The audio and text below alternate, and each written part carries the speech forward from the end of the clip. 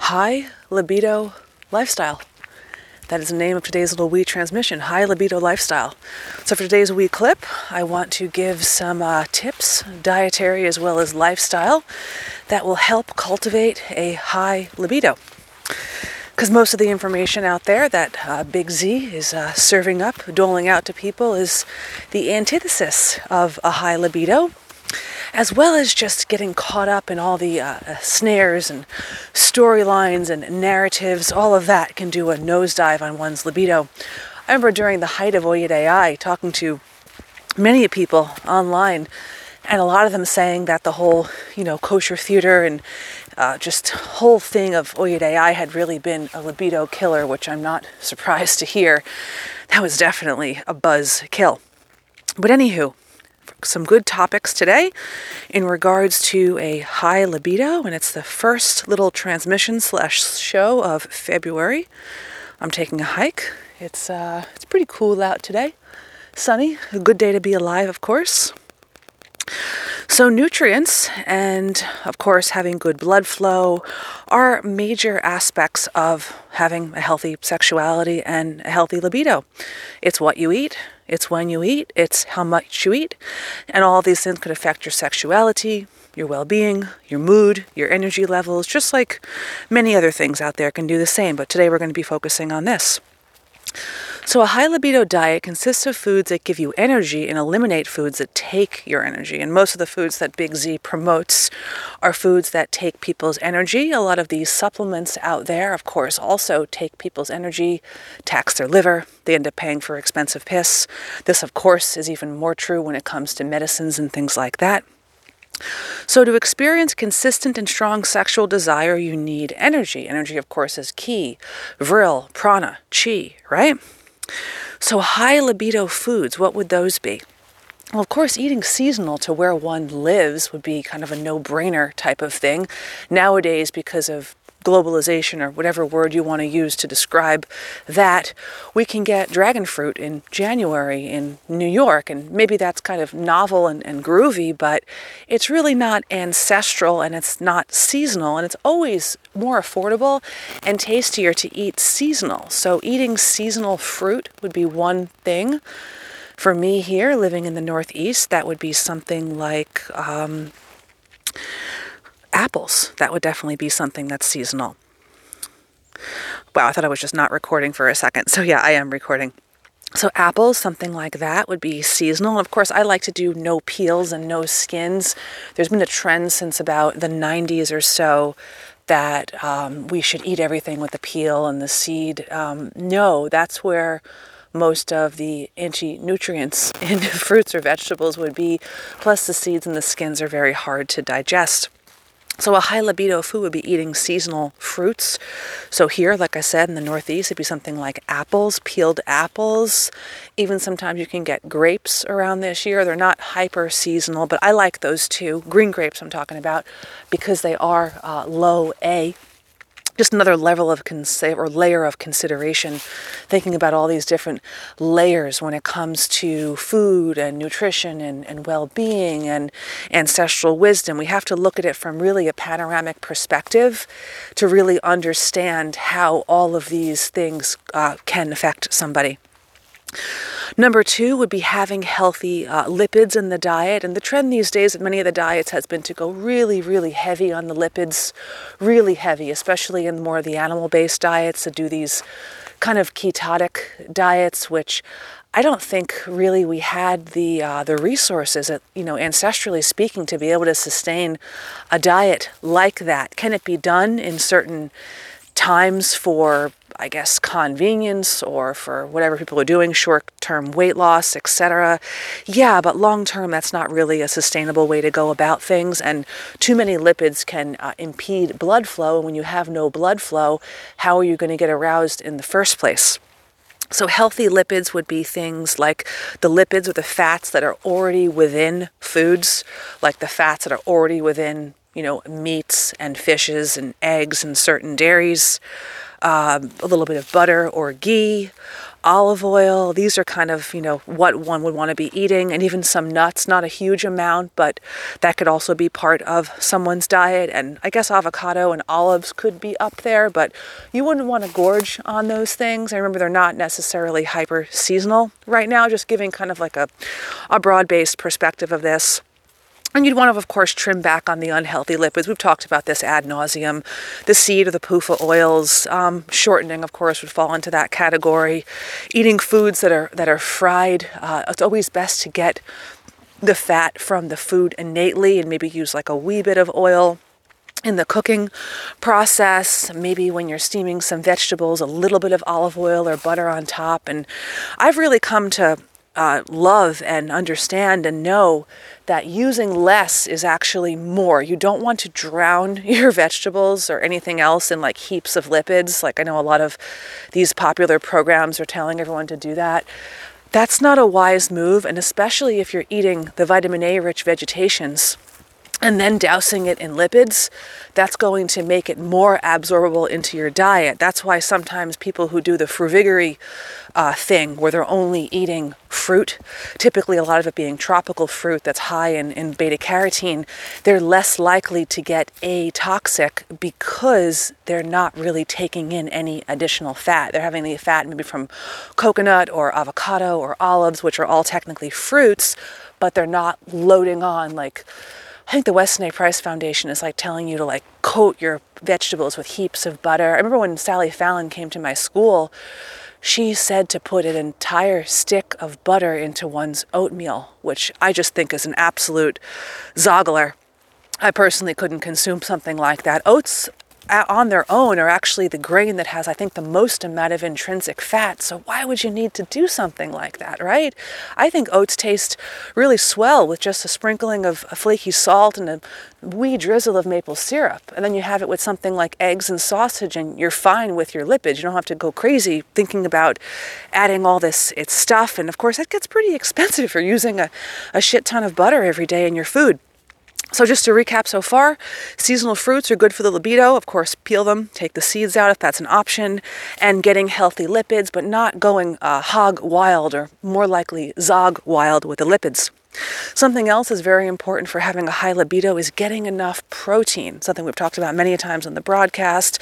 A lot of people, of course, fall short on this. It's the easiest macronutrient to fall short on. Very easy to OD on the carbohydrates and the lipids, but very easy to go low on the proteins. And of course, when I'm talking about protein, I'm talking about animal proteins, things like beans, which are real groovy. That would be a carbohydrate and a soluble fiber. It's not a protein. So for proteins, meats, fishes, eggs, etc., I think dairy should more be treated as something that's an addendum to a diet than a major source of protein, especially since so many people tend to not do well with the casein, especially women, it seems, tend to put on a very large amount of weight when they're eating a lot of the casein-rich foods. And at first they may say, oh, it's the fat, so they'll get rid of the high-fat dairy, and then they'll start doing the low-fat dairy, and they're like, it's the same problem because it's the casein, it's not the lipids. So when I think about protein, when I'm kind of forming my meals for the day, I'm mainly focusing on flesh foods. I'm focusing on the animal meats, the land meats, the sea meats, eggs, a little bit of collagen, gelatin, bone broths, wiggly jiggly broths, etc. And then using the dairy as kind of like a supplemental thing, maybe a cup of yogurt, maybe a little bit of butter or ghee or something like that. Because I think when one takes in too much dairy, which from a TCM perspective would be cooling and damp, you don't want a lot of cooling foods if you want to have a fiery crotch. It makes total sense. Then we want to make sure we're getting carbohydrates. We don't want to go zog wild on the carbohydrates. We don't want to go too low that we get weak feelings or dizzy feelings. A lot of people these days who went too low on the carbohydrates, now they're trying to reintroduce them in. It becomes a very difficult endeavor. Even something like eating an apple can make someone feel not well because they've induced insulin resistance by eating these very high-fat diets, which sometimes end up being low in protein as well as carbohydrates. So it's good to get carbohydrates from high quality grains, properly prepared.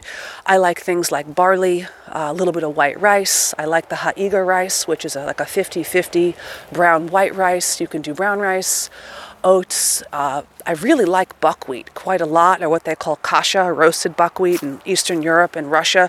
That's a great grain, especially in the cold climates. Rye is amazing. Most people aren't talking about these things because there's so much foul press about beans and grains and the whole anti-nutrient thing.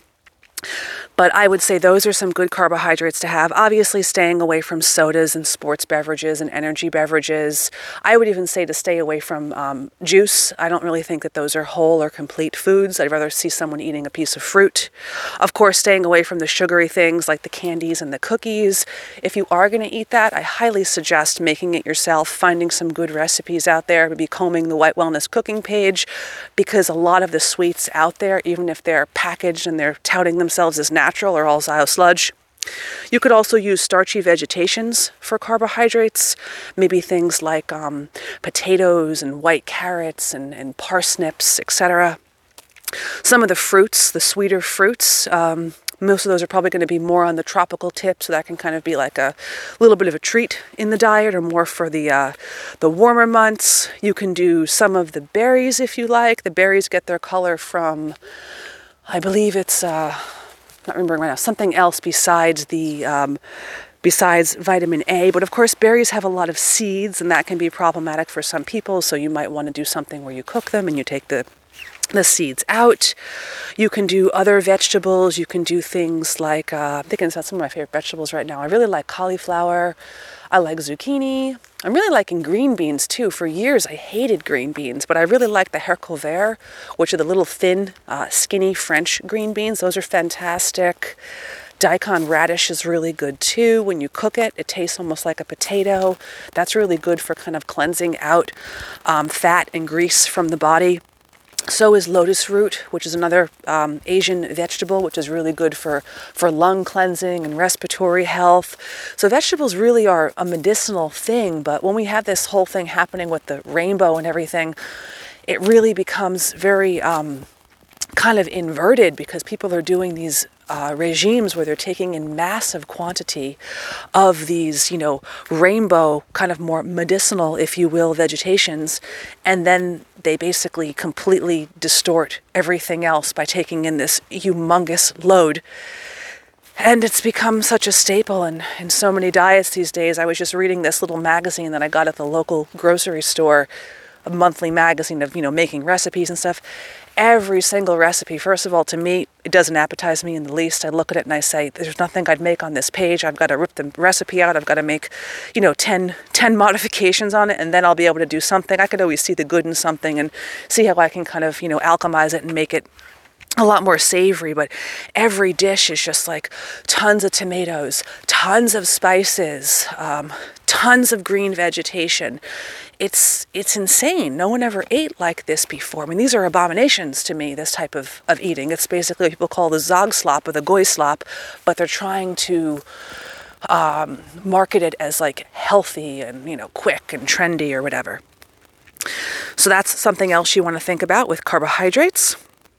Let's see, we talked about carbohydrates, we talked about vegetables, we talked about fruits, we talked about protein. I think we've pretty much covered it all in regards to that.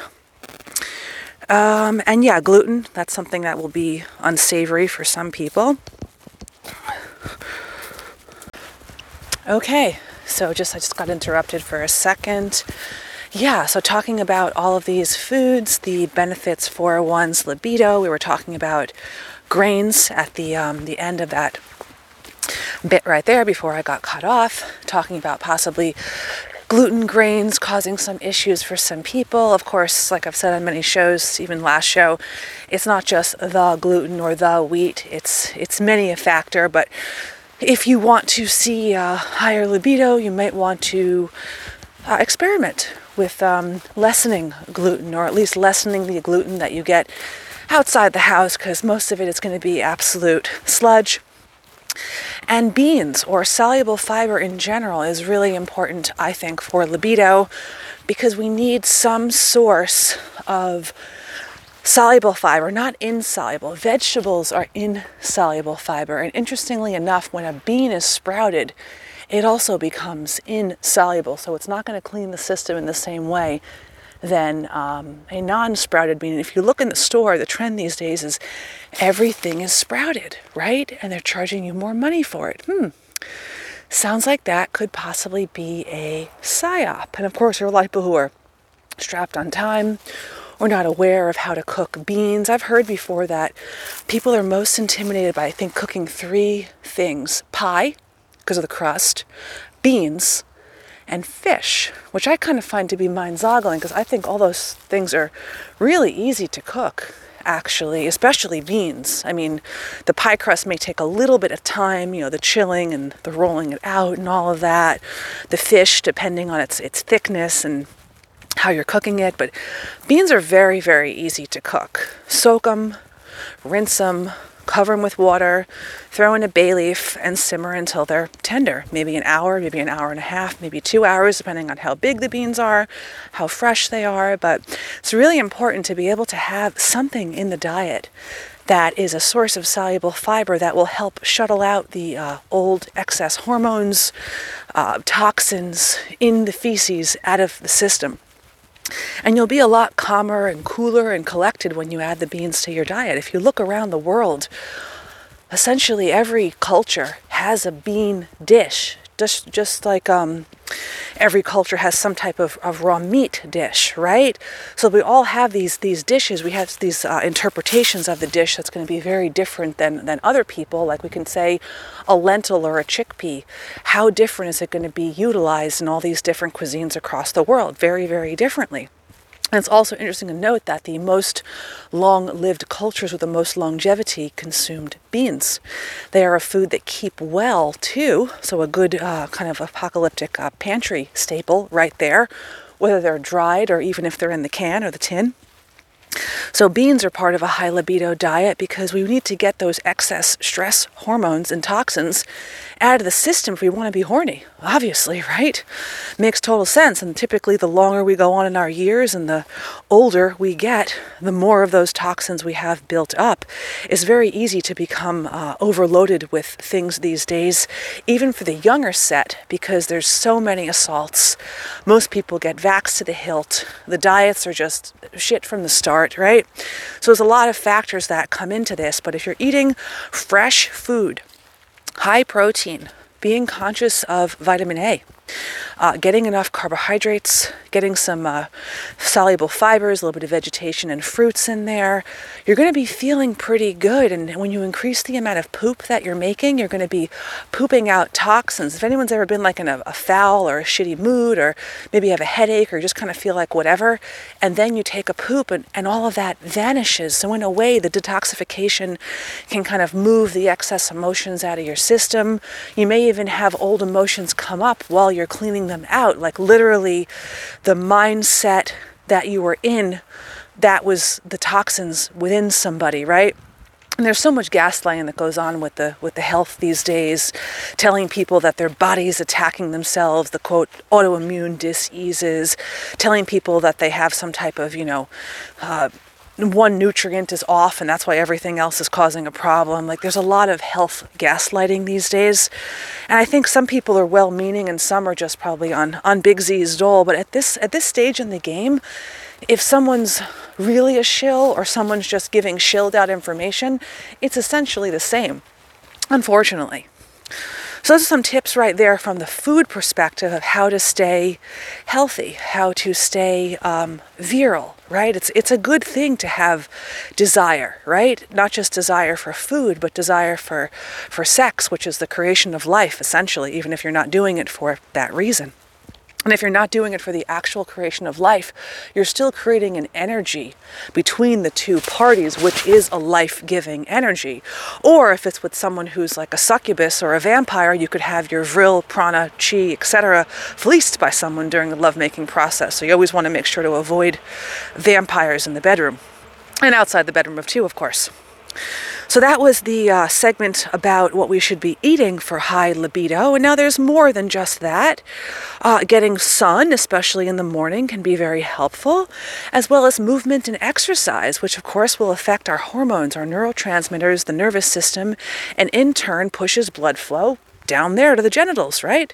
More blood circulation leads to quicker arousal and more pleasurable sensation. So if someone's got a lot of stagnation in the system, whether you want to call it key stagnation, cholestasis, whatever you want to call it, that person's probably not going to be feeling so horny because their blood circulation, their vascularity is going to be off. And as we see in the Western modalities, when people tend to get on in their years, they tend to develop these circulatory or blood issues. Sometimes it has to deal with the lungs, sometimes it has to deal with the heart, but there's usually some lack of flow going on.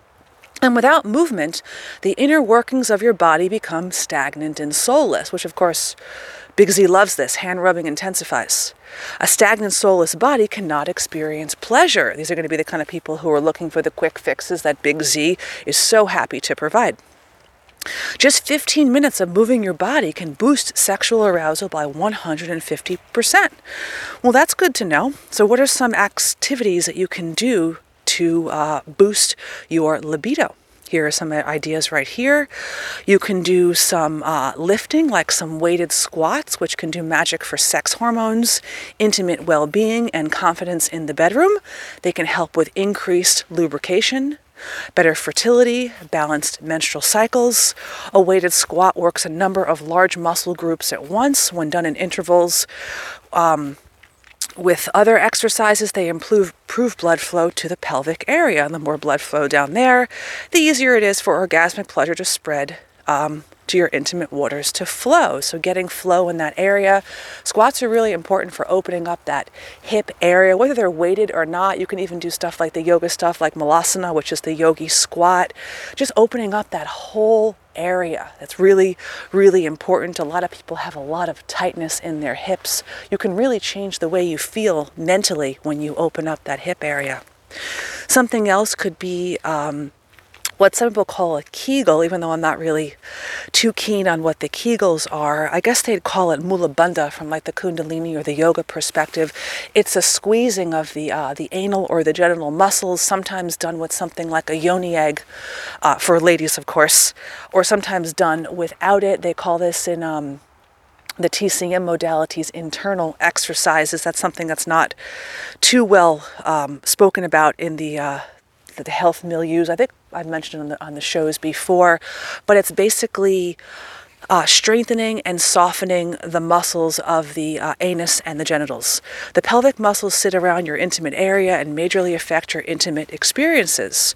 When a woman is not physically active, her pelvic muscles get weaker. And this may be what some people refer to as, quote, loose, right? It's not actually that the person is loose, like hello, hello, hello. It's not like it's a loose thing like that, like a hallway. It's loose because there's weakness. This weakness means the muscles cannot contract enough to help a woman experience orgasms and pleasure, thus contributing to vaginal dryness, intimate pain, low libido, and other intimate issues. And these issues aren't just affecting women who are older.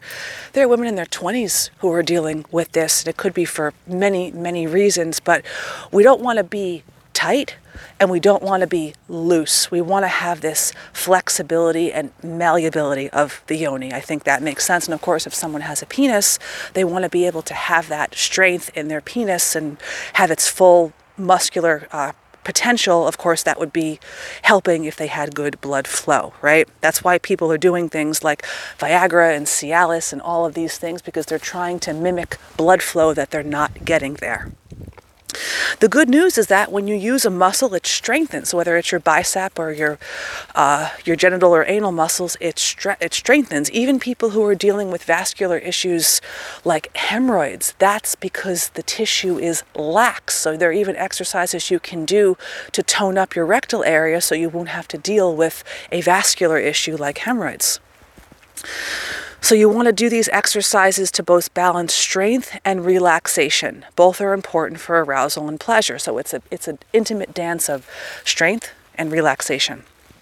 And finally, something called power shaking. This is pretty groovy. Oftentimes you'll see like at the end of a Kundalini Kriya, they'll engage the person with shaking, actually shaking and moving the energy around the body. It's a super powerful way. It's super powerful in so many ways for your sexuality and everyday life. It's an ancient practice. It has been linked to trauma release, sexual healing, stronger libido, erotic liberation, and spiritual empowerment. All you have to do is shake your whole body. Put on some tunes, shake your body for a minimum of 10 minutes. To try shaking to the next level, shake nude or in your underwear. So these are some basic ideas that you can just take and apply if you're looking to cultivate a higher libido. Remember that your spirituality is intimately connected to your sexuality. I think that's one of the reasons that we see such a lack of real, true spirituality in this world, because people are not connected to their sexuality. And then we have religion, which has done a real mindfuck on people and separated separated sexuality from spirituality, and told people that if they did have sexuality, they had no spirituality, which of course is an inversion. The complete opposite is actually true. Sexuality is a spiritual experience. So that's all for today on this little wee transmission about the high libido lifestyle. Some groovy tips right there from the exercise and movement perspective, as well as what foods would serve you if you want to create groovy blood flow. And having a high libido isn't just about wanting to make love. It's about feeling the energy and essence and zest and zip of being alive. So that's all for today. I wish everyone a lovely day wherever they are in this big white world. Until we meet again. Satnam.